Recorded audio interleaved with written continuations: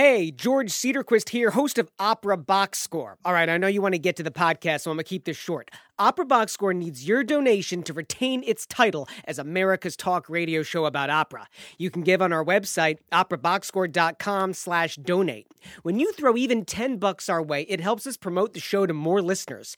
Just $20 helps cover our website costs. Chip in $50 and we can pay to wax Tobias's back. But for real, please consider a donation of any amount to help us continue to bring you our hot takes on everything opera-related. operaboxscore.com/donate. Enjoy the podcast. Live from Chicago, you're listening to Opera Box Score. Let's get ready to rumble!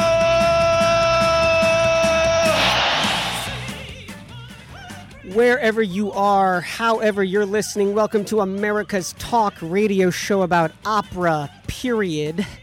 We are live on WNUR 89.3 FM and HD, Northwestern, Evanston, Chicago. I'm your host, George Cedarquist, joined this week by Tobias Wright and Weston Williams. All right, tonight we go inside the huddle with American baritone Lucia Lucas.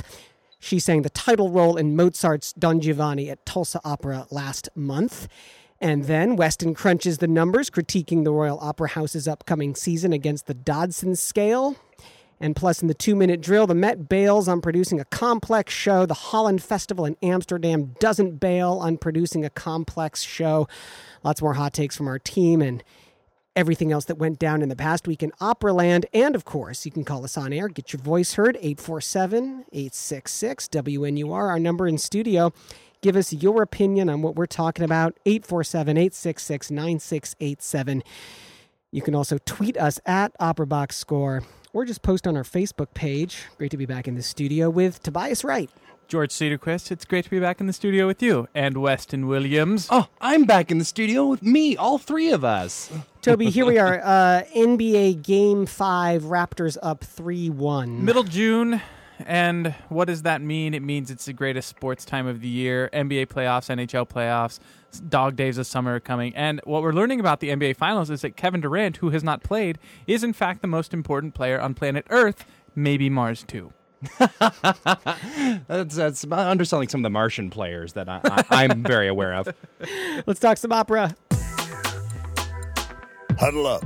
Let's go inside the huddle. It's Opera Box Score on WNUR 89.3 FM. Hailed as, quote, one of the most powerful and beautiful baritone voices you could hear, American baritone Lucia Lucas is making waves on the operatic main stages. Lucas has resided in Germany for the past decade and performs in cities all over the globe. This season, she made her role debut as Wotan in Wagner's Die Walküre in Magdeburg. And, of course, engagements this season include the title role in Mozart's Don Giovanni. That was in Tulsa Opera. Lucia joins us tonight live via phone from Germany. Lucia, thank you so much for being on the show. Thank you for having me. It's, 3 o'clock in the morning, 4 o'clock in the morning? Yeah, it's 4 a.m. right now. Why did you agree to talk to us at that ungodly hour? because she's fabulous. That's why. Lucia, you started in Chicago, did you not? I did. I did my master's and artist diploma with Roosevelt University, Chicago College of Performing Arts. The artist diploma was also in conjunction with Chicago Opera Theater. And did you do any fringe or what we would call storefront opera projects in your time in Chicago? Yeah, I worked with Millennium Chamber Players, and the organizer of that, Robert Chavino, is now a super famous conductor. Who performs all over the world, and we did Lucretia, we did Bohème, we did Soldier's Tale, we did a couple other things, and my participation in it came because I wasn't being cast in certain semesters of the opera, so I searched out other opportunities. So obviously you had the start here in Chicago, and then like many singers, you kind of decided that Europe, specifically Germany, where you're calling from now, was sort of the way to go. What was it like moving to Germany to try to start your career in Europe? Well, luckily I got a scholarship for a year to go sing with Deutsche Oper Berlin as well as Torino, Teatro Regio Torino. So I did many performances. I did 46 performances at Deutsche Oper my first season. I did 18 in Torino. But one of the reasons for going was because I wanted to be able to sing Wagner, and I wanted to be able to sing it as good and as understandable as a German. And so now I've been here for 10 years, and my German is pretty good. My singing German is pretty much indistinguishable from a native speaker. That's pretty impressive. That's the dream, is to be able to be exactly the same as all those of your contemporaries. Yeah, I mean, if you can have American singing technique and German language, it's pretty good for Wagner. That's all you need. Do you think that moving to Germany for sort of a pre-professional is still a really viable option for an American singer, or are there some extra hurdles to jump over to get to that point? I mean, if you can come, it's the best way to ensure that you can do this as a career, between being a star. If you come out of one of these young artist programs and go straight into being a star, then fine. But if not, that's a really difficult pathway to do a regional career or to do a lot of cover stuff at the big houses. But if you come here, you can sing 50 shows a year and really work on your craft. Go ahead. Do you find that singing in the United States is a disadvantage then, as far as that goes? Do you find yourself limited by the opportunities? Or Yeah, absolutely. I mean, when I went to do Giovanni, the rehearsal period plus the 2 shows, that was less than a month being there. So that goes by really quickly. But when you're in a German theater and you're in a repertoire theater, you may do 10, 20 shows of one opera, and you really can work on it instead of hyper-focusing on one project, and then it's gone. So speaking of Tulsa Opera, hi Lucia, this is Tobias Wright, and I would love it if you could just talk a little bit about your relationship with Tobias Picker. And I say this because we all know that the name Tobias is the greatest name in the world, and only wonderful people can have that name.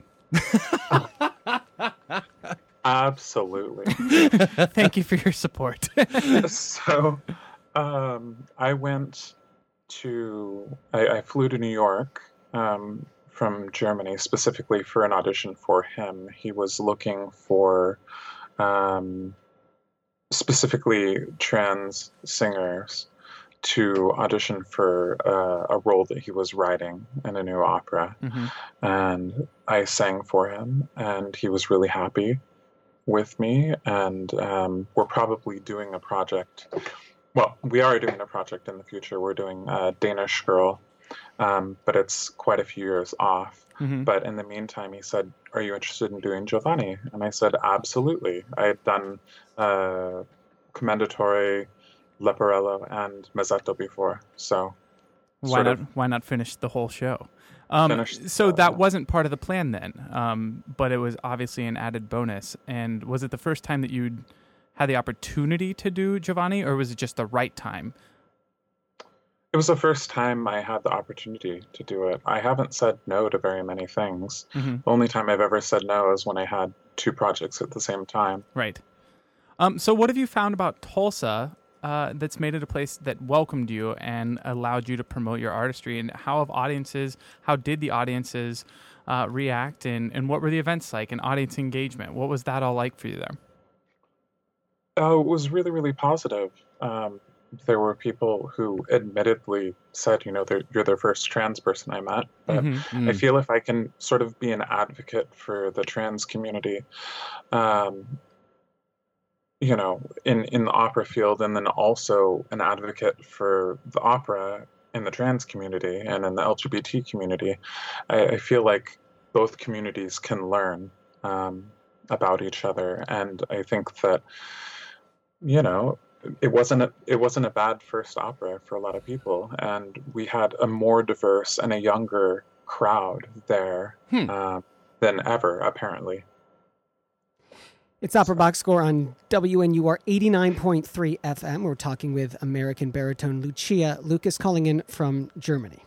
I wanted to ask, obviously this has been a really big sort of hit, at least on my news feed and all my social media. Your name has been popping up. You've been doing with interviews with NPR, Associated Press, us, of course. That's the big three right there. And some other lesser podcasts, I'm sure.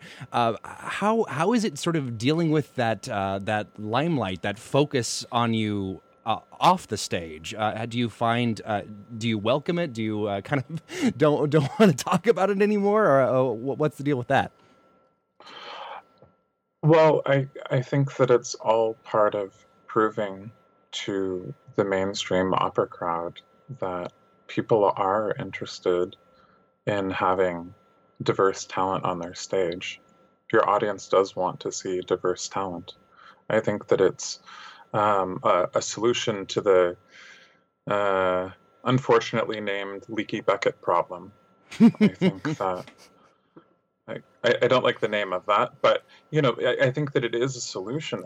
If you diversify your audience, you'll get more people in seats. Do you find that that's a particular problem for American audiences versus, say, audiences in Germany? Well, audiences in Germany are younger, but also the ticket prices are subsidized at a higher rate. Right. Last time I checked, I think they were something about 60 to 70% subsidized in the US, but they're more like 80 or 90% subsidized in Germany. Oh, wow. So it's significantly cheaper. Going back to that NPR interview that was with Ari Shapiro, and one thing that you said was it's meaningful, this is being the first transgender woman to sing a lead role on an American stage. It's meaningful because anytime something happens for the first time, it's meaningful. But it shouldn't be meaningful. Trans people shouldn't have a barrier to entry except for just talent. So do you feel like the press it's overly focused on you being the first transgender woman to sing a lead role on an American stage? Should it be focused on your work, or are those two things insuperable? Well, I just always divert it back to my craft, and I've been doing this my entire adult life. I've been singing opera, and I've been singing opera full time as my only job for the last 10 years. And there's not a lot of people who can say that. So, it's important when somebody does something for the first time, but if the other side tries to take the point of view, well, the only reason why you got the job is because of your diversity or whatever, I think that that's doing my craft a disservice. It's Tobias again, and I have a question. It's both technical and societal, I would say. And that's, do you feel pressure to have a femme-perceived sound in your speech? Do you even care about that, or does it not matter at all? Well, I think it's easier when I'm in person, because I don't generally get misgender when I'm in person, and I talk about the same. I would talk higher if I didn't sing all the time, but I need access to my low notes. Yeah, so. Exactly. Point. And from one singer to another, that I was actually kind of curious. Because, raising your larynx constantly to affect sound, I didn't know if that was something you had considered you needed to do, or... So, yeah, sorry, I didn't mean to interrupt. No, that's not actually something that I do. I've trained to speak a little bit higher, but it's not at the detriment of my baritone sound. I need to always have my F. If I don't have my F, then I start worrying about doing my day job. And it's sort of a compromise that I've settled on. I haven't compromised a lot with my identity, but I guess that's one of the things. Do you find it's obviously the talking and the singing are two sort of different worlds? But do you find that as a trans woman singing on operatic stages, or like for instance, Don Giovanni, is a role, not just typically a male role, but it's also very thematically male in the way that Don Giovanni interacts with other people and other characters. Do you find that informs the way you approach it as an artist? Yeah, I mean, when I do these very hyper masculine roles, some might say with lots of toxic masculinity, Right. It doesn't have a blowback on my own personal identity. I think sometimes singers try and defend their characters, and I really don't have any of that. And I know that even if I'm being really intense with Zerlina when we get off stage, she knows that that's not me. What other roles are on your, I'm not going to say bucket list because we're avoiding the leaky bucket idea. What other roles are on your dream list? Well, I'd love to do an entire ring because I've only done Valkyr. I'd love to do Hollander. I'd love to do Johannahan. I'd love to do Macbetho. I'd love to do Iago. That's basically Wagner Verdi is my place. That's a lot of sort of like heavier roles than Don Giovanni. Did you obviously, you said you went to Germany for Wagner specifically, and Wagner and Mozart are in two different worlds. How do you, as a singer, approach jumping from the world of Wotan to the world of Don Giovanni? Well, I really didn't work on Giovanni a lot until my last Wotan. My last Wotan was the 23rd of November, and then I really started digging in. The fact is, every single role that I do, not only acting-wise, but also vocally-wise, I sort of figure out where I want to go with it. So, my voice did shift up for Giovanni and did get lighter. And I did some auditions in the middle, and it really was sort of like shifting gears or, putting in the four-wheel drive. Lucia, before we wrap it up, tell us about the film Lucia's Voice. So the entire time that I was in Tulsa, I had a film crew following me around, documenting the process. And the film's called Lucia's Voice. There's a Facebook page. Please go over and check it out and like it. That gives them an idea of distribution stuff, and it should be out in 2020. Also, it included things like my dad seeing me for the first time in 10 years. Oh, wow. Which was super weird after the show. He has never visited Europe, but it wasn't because of my transition that he hadn't seen me. He just hadn't come to Europe yet. So, it was a bunch of cameras following me around, and we'll see because I'm not in charge of producing it. Hopefully it's positive. And there's also, of course, your long format interview on the Hook, Push, and Pray podcast with Nicholas Brownlee. On that podcast, you talk about the imposter syndrome. Can you tell our listeners about what the imposter syndrome is? Yeah, the imposter syndrome, you should never have it. Thank you. Well, good. Because so what imposter syndrome is thinking that maybe you're not good enough, or thinking that the people around you are more qualified for whatever, whether it's singing or just your day job. Thinking that maybe the people around you have more of a right to it. And so we were talking about it in the context of people being upset that I was cast or something like that. And I said, you're not going to put imposter syndrome on me because I know how long I've been singing opera. I've been singing opera 20 years, and you can try and dump stuff on me, but I've ground out this career and I put in the work. So I'm not going to take that.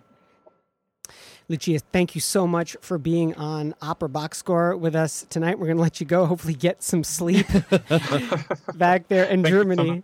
Again, you can check out on our Facebook page the link to the Lucia's Voice Facebook page, as well as let's check out the Hook, Push, and Pray podcast. Lucia, thanks again for joining us. Thank you. Coming up after the break, the Dodson scale lands in Covent Garden with unusual results. That's next, only on America's Talk radio show about opera, WNUR 89.3 FM and HD, Northwestern, Evanston, Chicago.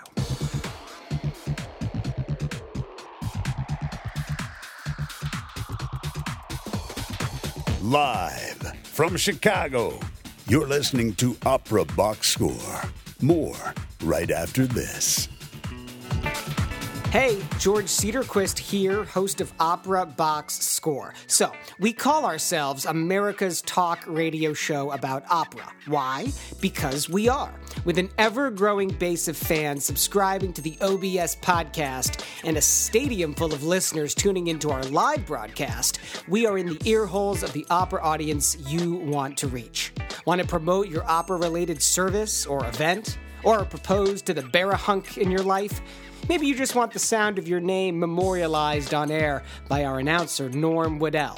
Anything's possible. Drop us a line at operaboxscore@gmail.com for rates and availability. Subject to interpretation and analysis, let's crunch the numbers. Thanks, Norm, and thank you all to listening to our show tonight. Opera Box Score on WNUR 89.3 FM and HD, Northwestern, Evanston, Chicago. George Cedarquist in sunny Studio One with Tobias Wright. Did you call this studio sunny? Yeah, I don't know why I said All right, that. I'm cool with it. Yeah. You know, last week I was in Canada. And Canada. Canada. And we were quite far north in Banff National Park. I don't know if you are familiar. But speaking of it being sunny, it stayed light out until 11:30. It was quite remarkable. That's too sunny. Yeah. I mean, not like bright, but it was still pretty remarkably light. Okay, that's all I have to say. That is your 60-word or less review of Canada as a whole, and I love it. Mountains, water, light. Well, of course, hockey as well. Stanley Cup playoffs proceeding apace. Bruins managing to knot that series at 3 games apiece. I was convinced after we spoke to Andrew Jorgensen that the Blues were going to take the whole thing home. Just for him. But apparently there's one more game left. Royal Opera House season is out now for 2019-2020. Weston Williams, you did the number crunching on this one. I did the number crunching. Now, a little bit of back, a little behind the scenes, part the curtains a little bit, if you will. You might notice that this is a little bit late. We weren't right on top of the announcement for this one, and that's because due to an unforeseen technical difficulty, this is actually a lost segment. The station we were using it just completely exploded. But I did all this math, and I was like, George, we gotta bring it back. We gotta crunch those numbers. Your wish is my command. Deserve to know. So we went through and crunched the numbers. There's over 20 operas in this season, so it was a lot of math. It took me about 5 hours, but we love got you, through Weston. it. So there are a couple of highlights I think that I want to kind of bring out here. First of all, there's not a lot of repetition in this, in terms of operas by the same composer. It's all in pairs. So they did lose a little bit for having multiple Verdi operas, multiple Mozart operas, multiple Britten operas, and things like that. But it wasn't excessive. It wasn't like some of these things that you see in a German opera house where they're doing 6 operas by Wagner, and that's a whole thing. But this is also, I think, the first time in Dodson scale history where we actually had multiple instances of operas by the same composer who is a living composer. And that is the composer Gerald Barry. He's an Irish composer, and he is doing 2 operas this season with the Royal Opera House. The Intelligence Park, which I believe was his first opera, which came out in 1990, so they got some extra points there as well. They also have a woman conductor for that one, Jessica Cotis, and also a brand new opera, which is called Alice's Adventures Underground, which, fun fact, was the original title for Alice in Wonderland, and that one's brand new. So Interesting that Wonderland is underground. Yeah, I mean, she could have been anywhere. She falls down a hole. Yeah, I mean, she does fall down a hole, but like, get with the program, Toby. Why didn't Alice falls down a hole? So I think it's really interesting that since he's an Irish composer, this is actually a collaboration with the Irish Irish National Opera. I forget. I'd have to look that up. It is with Irish National Opera. Yeah. Again, that is very unusual. That Right. You could do two different operas by a living composer in the same season. I I mean, think I'm trying to think of another. Yeah, It's not happened on our show. I think it's really like exciting. since we started doing the Dadson scale. Especially the choices of the two operas, because he's got the brand new one, which I believe is a world premiere, and then the Intelligence Park, which was his very first opera. And one of the things that fascinates me about living composers is their sort of arc, because we always talk about when we're talking about say Wagner, you've got early Wagner with Flying Dutchman and before, then you got middle of Wagner with your Tannhäuser, your Ring cycle, and you got late Wagner with your sort of Tristan and Parsifal stylistically, all very distinct, and it's always really exciting to me to kind of see that develop kind of in person. I think this is a really smart way to do it. So the Royal Opera House actually lost 5 points on the Dodson scale because they were doing two pieces by Gerald Barry. I think They should be getting points for that. That was the thing. I was almost. I always say the Dodson scale is infallible, but sometimes I have doubts in my heart. But they were doing just fine because they also had a bunch of extra points in the form of pieces like The Lost Thing by Jules Maxwell, which is based on a picture book by a person written by a person of color, Sean Tan. I've read some of his picture books actually to my kids. Oh, really? They're extremely dark. Well, I mean, I'll leave it at that. They're not bad. They're just dark. They're also doing lots of exciting things. They're doing another world premiere. She Described It to Death by Matt Rogers, who's a composer I'm not familiar with. But it also has a female librettist, Sally O'Reilly, which is really exciting. What really bolstered a lot of the season, even though they have, they have your Otellos, your La Bohemes, your Toscas, your things like this, but they have a very strong support of singers of color in the cast who you see showing up all the time. And it's mostly their young artists. As a matter of fact, they're doing a production of Handel's Susanna, which consists entirely of these young artists, which, loses some points because, it is a cheap way to do it. But there's very clearly an artistic thing they're going for because everyone in the cast is a young artist of color. There's a woman director, Isabel Kettle, and it's really out of this entire list, even though it technically lost some points on for being all young artists, that's one of the ones that I'm like, I kind of want to get a plane ticket and go see that. It's a very specific artistic choice, and I don't think just a way of saving money.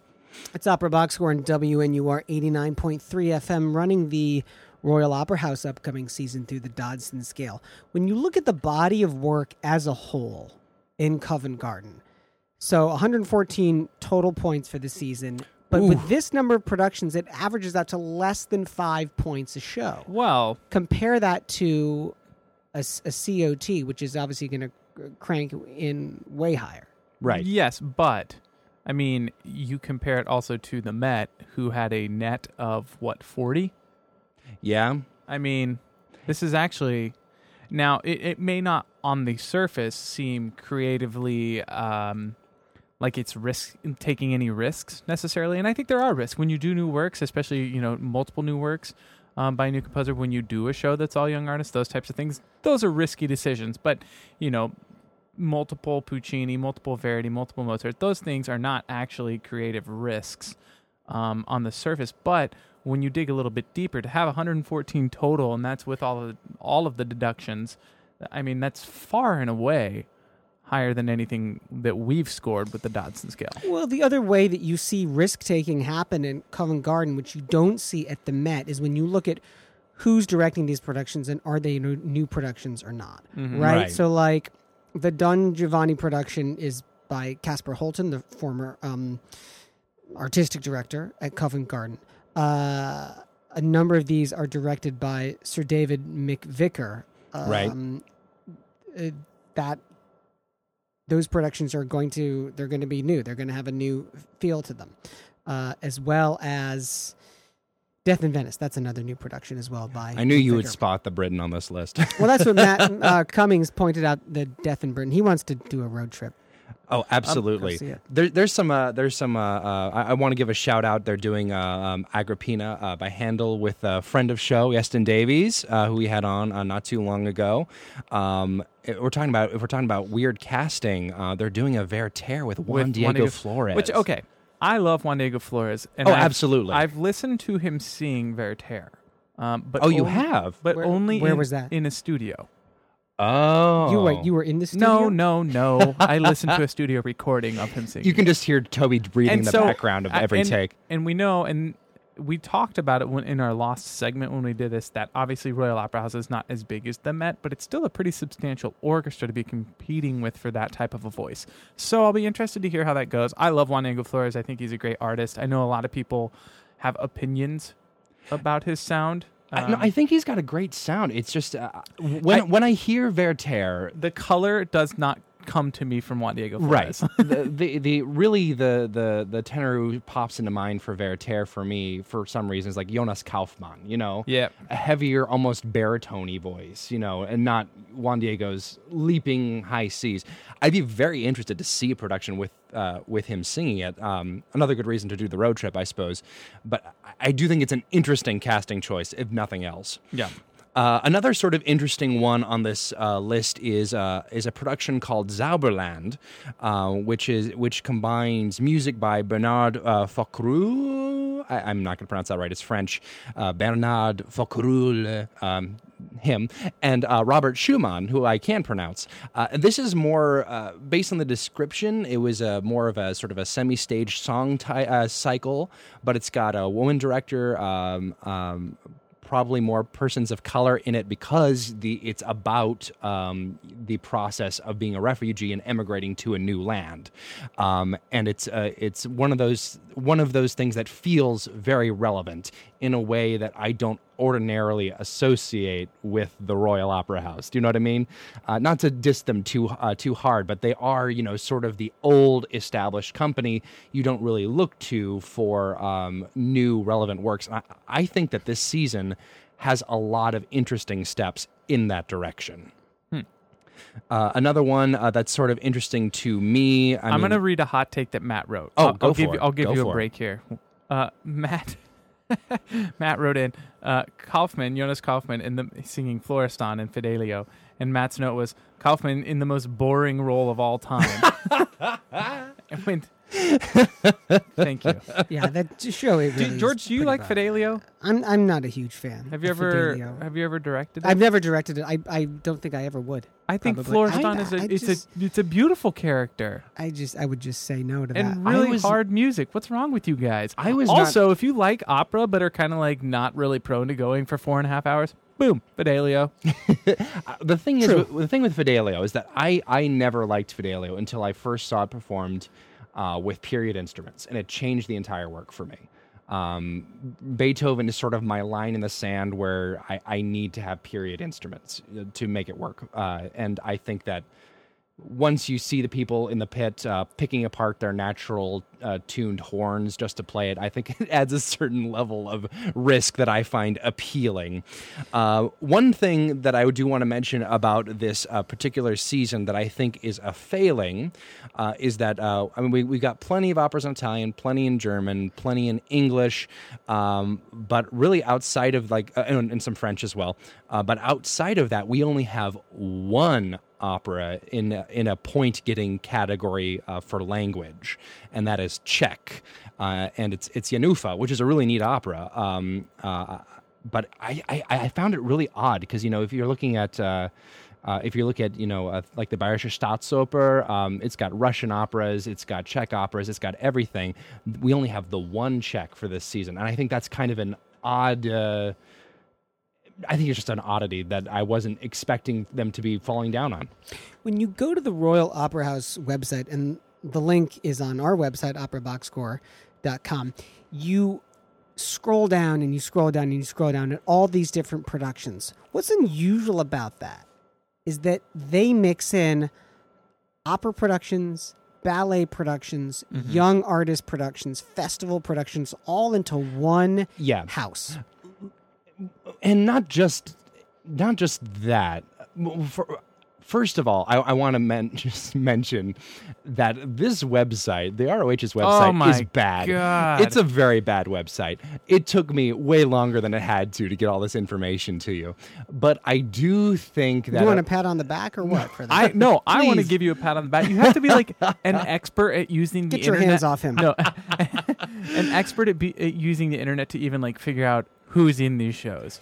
And like that was a pain. It's true. Yep. I had to Google things because they didn't have hyperlinks. But this is a topic we should have for another day, though. Honestly, opera companies have really, really, really, really, really awful websites. True. And it's almost every single one of them. Yeah, it's universal. I want information. I want bios. I want to know who's singing what day. I want to be able to click, and I want to be able to click on their name and get a bio, and then go to their website. I want to be able to see who's. You want to listen to the damn thing, right? I want to. Yes, and they make it impossible. I'm sorry. I'm very upset about it. Like I looked at this and got nauseous. I was like, it's just not good. You know who's got a bad website? Bayreuth has got an awful website. And you know who else has a bad website? Lyric Opera of Chicago. They don't. True. Bayreuth doesn't care. That's also true. Yeah, they could have no website. That is true. Yeah. But that's a bit of a tangent. We're going back to what you were saying, George. My apologies.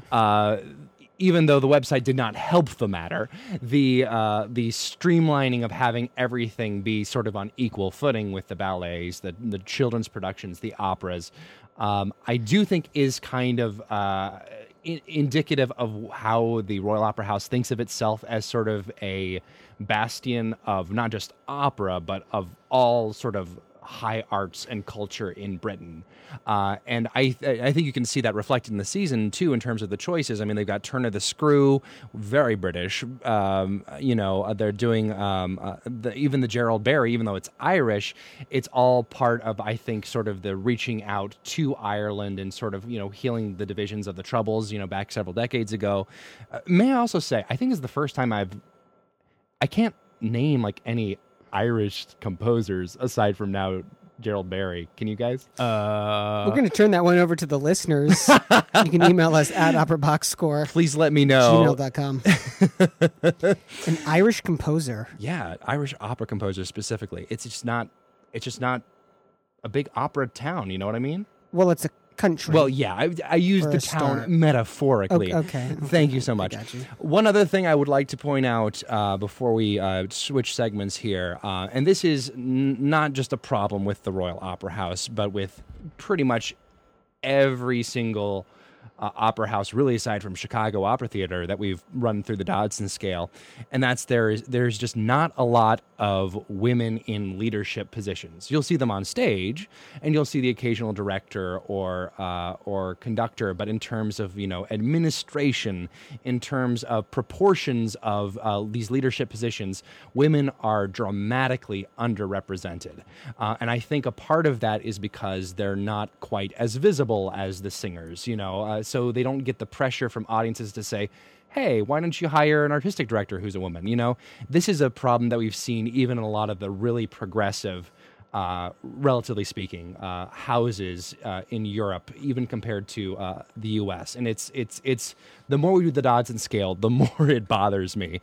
And I think this is one of the reasons I really wanted to sort of bring back this lost segment, was to once again bring back the idea that we need more women in opera in these leadership positions. Let us know what you think of the upcoming season at Covent Garden. You can tweet us at Opera Box Score, post on that Facebook page, and of course email us the old-fashioned way, operaboxscore@gmail.com. All right, more stats from Operaland coming your way. That's next on Opera Box Score on WNUR 89.3 FM and HD, Northwestern, Evanston, Chicago.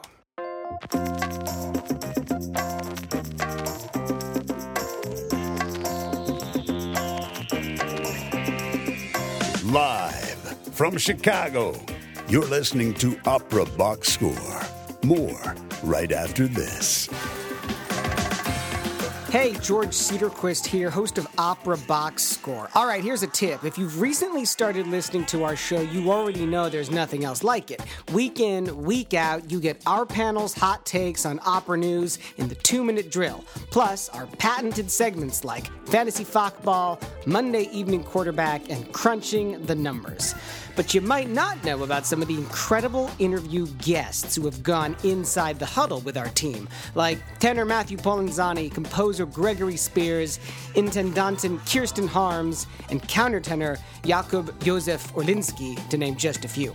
Check out the Opera Box Score archives on SoundCloud. Just go to soundcloud.com and search for Opera Box Score. And you can tell us about your favorite interviews on our Facebook page and our Twitter feed. This just in, the 2-minute drill.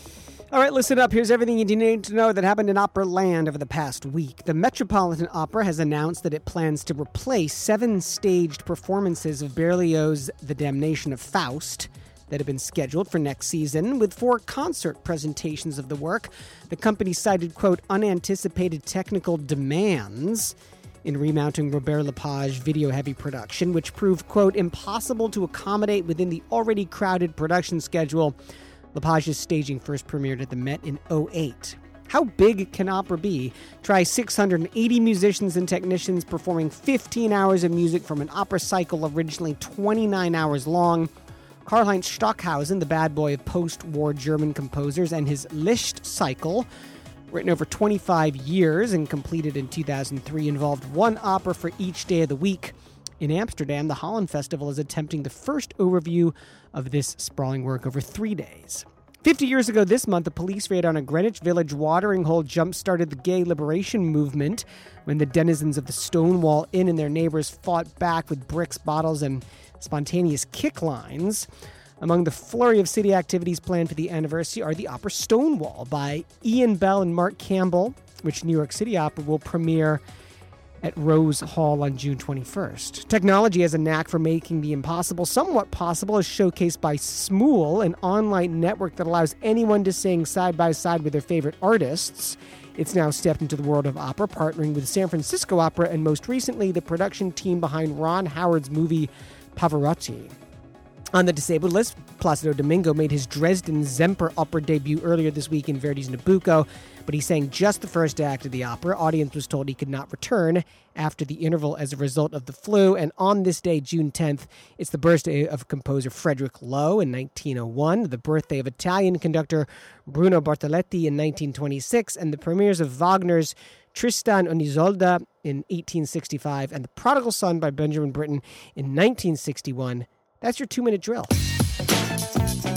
You're listening to Opera Box Score with George Cedarquist, Tobias Wright, Matt Cummings, Weston Williams, and Oliver the Man Camacho.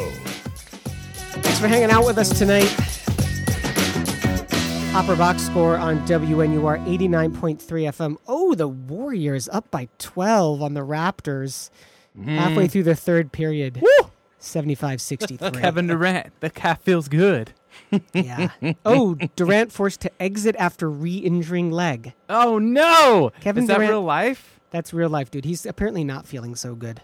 I mean, He hurted his leg. you don't miss 9 games if you are not injured. Hey, guys, have we talked about the Pavarotti movie on this show? We mentioned it. Have any of you seen it? No, but I mean, it's out right now. Why have we not gone as a group and just gotten Let me tell you. frosty beverages to watch it? I read a review of it on NPR, and they panned it. Really? They hated it. I think all of next got- show is going to be about opera in the movies. It's got 82% on Rotten Tomatoes. It's got 7.3 out of 10 on IMDb. Oh, okay. Dude, of course NPR is going to rail. And every classical musician is going to rail on a thing that's by Ron Howard about Pavarotti. And everybody's going to rail on Pavarotti because they're going to say you can't read music. But the truth is, he's one of the most important musical artists that we've ever had on the planet. So everybody can shove it. Bro, I want you to go see it between now and Monday, if you're on the show on Monday. And then you can do a deep dive into this movie. I would love to. There was Please another do. opera movie combo thing that I wanted to talk about. next week, which I can't remember. I'm still shocked that even at the Metropolitan Opera, they're able to bite off more than they can chew. This is And this blow is their so scheduling. bizarre to me. This makes no sense, this Because story. it's not as if they were creating a production from scratch. They're reusing the one from 2008. Yeah. I don't understand what the possible problems could be Well, to it sounded to me like there have been some new changes to union standards and technical standards that either when this was planned had not been implemented, and then when it was revisited really changed what the budget was. But normally in a situation like that, and so that along with the time, it said all of the machinery would have to be refurbished and rebuilt as well. Okay, Based on yeah. these standards. So I think they got thrown some serious curveballs. However, a company with, a budget that's 300 million north of or whatever, you'd think would. I would. Seems to be some gross oversight. Here's Yeah. how it works: is that if you're the Met, just like Lyric Opera of Chicago, during the summer, when you don't have shows running, you tech every show, Sure. and you figure it all out so that you're not having to tech everything while you're in repertory. You got a little bit more time. Sure. Pressure is off during the summer, so therefore the Met must have figured this out last summer Yeah. and had known this was going to be a problem. So why is it only coming to light now? It's really bizarre. A concert production is also a weird solution. I think it would make more sense for them to be like, okay, screw it, we're scrapping this and we're just pulling Carmen out of mothballs, or something like that. We're pulling Carmen out of like mothballs. a concert version. Well, or dare I say, For the Met, it seems like a weird No, solution. man, it's even easier. You do the same show. Sure. You keep whatever the original budget was, and you give it over to a brilliant emerging director. There he is. There he is. No, I didn't say me. This is the pitch. I'm sure. I hope you're listening, Peter Geld. And that person, they would kill for that opportunity. And there you are. You are keeping the same work in the repertoire. It's going to be a different production. It's going to be a different interpretation. You are fostering young emerging talent, and you're not losing any money. Yeah, It's not hard. I think the ideal director for this kind of thing would be a curly-haired, red-haired sort of podcast host, about 3.5 feet tall. Sitting right here, ready to go. I will say something too about it. That's a 12-year-old production anyway. Yeah, it's a was that little the old. last time they did Damnation of Faust? It might. I believe so. Look it up. Well, I mean, this I production. remember. yeah, this production. But I'm saying like there were other solutions then. Right. I also kind of wonder if it was one of those things where they're like, is this production even really that impressive anymore? Because I remember that was they did a live in HD of it a long time ago, and I assume in 2008, and they were not. I don't think it was because it's La Damnation de Faust. I mean, it's not one that people like have heard of. Well, I mean, it's they've- more known than like Beatrice and right, Benedict but or it something. was still a weird amount of money to throw at it, and I think the technical elements of we have these interactive projections and things like this are not as impressive as they were. I'm telling you a right decade now, ago. every time you have video projections, it bites you in the ass. True. I'm not saying you can't do it. I'm not saying you can't do it well. I saw a production of Porgy and Bess at a certain Southern opera company that will remain nameless, where they half the screen Aren't you got. from Mobile, Alabama? No, I'm not. Let the man talk. But they had projections for like the hurricane sequence, and half the screen was just a blue screen of death. Oof, it was real bad. Somebody lost their job on that. Last thing, and then we'll stop hating on the Met. But so there were these 7 stage performances. That's now been reduced to these 4 concert presentations. It's Right. not a 7 for 7 because they feel like the ticket sales will be lower. That's even more suspicious to me because I feel like, there's something else going around behind the scenes that really has messed them up I mean, financially. Yeah. Hey, let's you want to listen to the Stockhausen? Oh, absolutely, absolutely. So, like, the Mets sort of like ditching something because it's too expensive, and here is just the Licht cycle. For just some background for people who might not be necessarily as familiar with it, the Licht cycle is 7 operas. It's a cycle like the Ring cycle, but there's no beginning, there's no end. The story is absolutely bonkers. It's got the devil, Adam and Eve, Michael, the archangel, and they're all named after a day of the week. So there's Donnerstag aus Licht, Samstag aus Licht, etc., etc. And they were composed over a span of 1977 to 2003. And they're all as bizarre as you would want them to be with Stockhausen. So let's listen to just a little bit of it.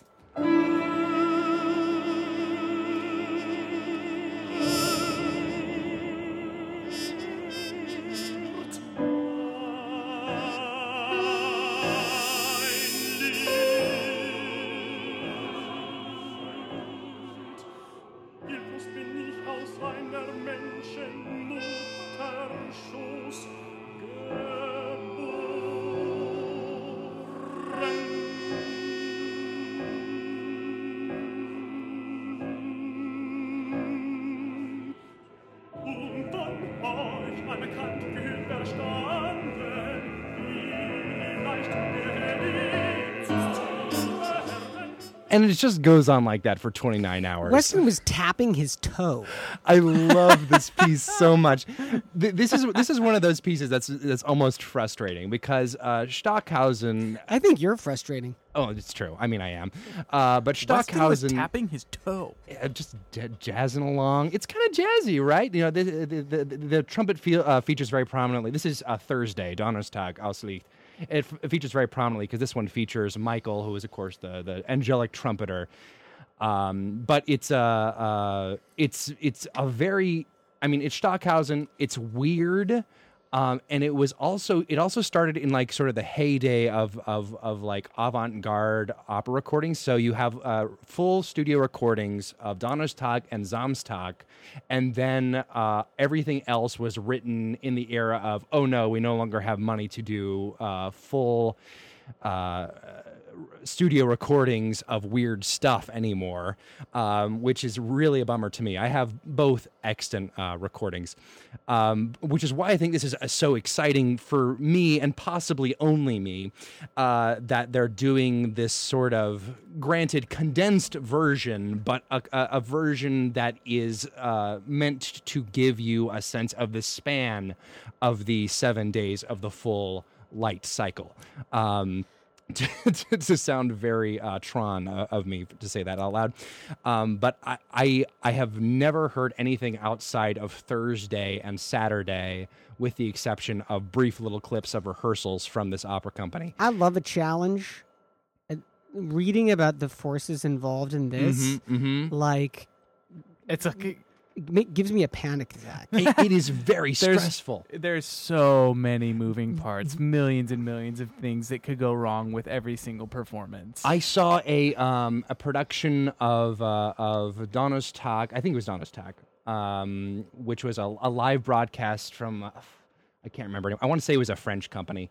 But literally the beginning of the piece is a brass sort of band that basically just plays by themselves for a while. I can't remember how long. It's a big chunk of time, but it's meant to happen out in the lobby, not on the actual stage. And then there's the actual production on stage. And then at the very end, you're supposed to set up trumpet players going out, positioned in very specific places, playing as people leave. And then all that music's written down. It's crazy notation because none of it's tonal. There's a lot of experimental stuff. Stockhausen is a avant-garde delight. My favorite thing is to watch interviews with Karlheinz Stockhausen on YouTube because he talks exactly like you would expect the person who writes that music to talk like. And he's a delight. And I love it so much. Toby, you know that you might be the only person in the studio that uses Smool. You know, it's such a totally dopey name. By as the way. an avid user of Smool, you know, I'm not gonna hate on him because 40 million users, but I had never personally heard of them or it or whatever, or the I app. think it just sounds like TikTok to me. Well, okay, so from a singer perspective, we do this all the time. We record ourselves with someone in the background. We listen, we compare. Like, I honestly, I probably have 50 recordings on my phone of just that, for practice sessions and comparing vowels and comparing sounds. And so I looked at this and I was like, yeah, and crap, I could have profited off of that. But to people who aren't trying to sing at a professional level and who are trying to sing along with pop singers, I mean, it's a really fascinating experiment, right? The video in the Opera Wire article that we've shared does show someone singing along with Nessun Dorma to Pavarotti, and I mean, I don't know. I guess it's kind of cool. Like, I mean, she was an obviously trained singer, but to an obviously trained singer, I'm like, well, this is dumb. Haven't we been doing this with YouTube for years? Would you be willing to put this on your homework list for next week as well? Get some smooth. Sing along with Pavarotti, and then we put it on the website. Nah, man, I don't publish my recordings. All right, that's fair. That's fair. Yeah. The published recordings are out there for people to have. I'll do it for you. I know Yes. Pavarotti and I have a very similar vocal range and quality, so I'm sure it'll be great. I didn't mean that to be rude, George. You weren't rude at all. Weston, you must be thrilled that the premiere of Tristan I was am. on this day in 1865. It's the only thing that could incite me more than the Lichtcycle. Yeah, I mean, at some point, it's tricky. I would love to do a Hall of Fame or something on Wagner, and specifically Tristan, except he was such a terrible person. So we'll invent a different segment, I'm sure, for that. But Tristan and Isolde is genuinely, in my view, one of the most perfect pieces of art ever created. Not necessarily my favorite, not necessarily the best, but the most perfect, because thematically, musically, philosophically, the story lines up. It all comes together in a whole that cannot be extricated from itself. And then, of course, the orchestration, the use of the Tristan chord to preserve harmonic tension across the entire opera. Absolutely revolutionary. It cannot be understated how important this opera was. And I know there are a lot of Wagner haters out there, and sometimes I am one, but it truly is one of the best pieces ever created. I saw a bizarre production of this in Essen in Germany like 6 years ago, where all of Act 1 took place in this teeny little box. Like Tristan and Isolde were in this box that was like 4 feet square. Oh, and intimate. the box rotated. It was awesome. I'm stealing that idea. All right, let us wrap up this show. Good call. Bad call on Opera Box Score.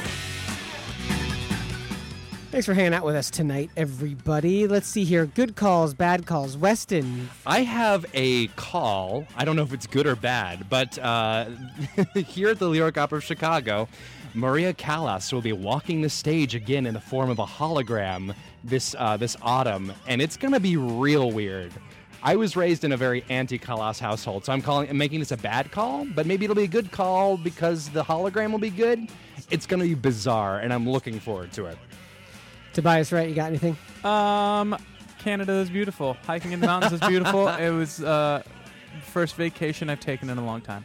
That's it for this week's edition of America's Talk radio show about opera. General managers at WNUR, Henry Muskal and Somil Sangvi. Our announcer, Norm Waddell, is at Voxershorts.com, VOXERSHORTS.com. Our theme song is Vodka Inferno, written and performed by the Diablo Swing Orchestra with opera statistics and on this day content from operabase.com.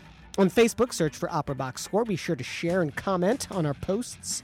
On Twitter, we're at Opera Box Score, and please leave a review when you subscribe to our show on Apple Podcasts. The creative consultant for Opera Box Score is Oliver Camacho.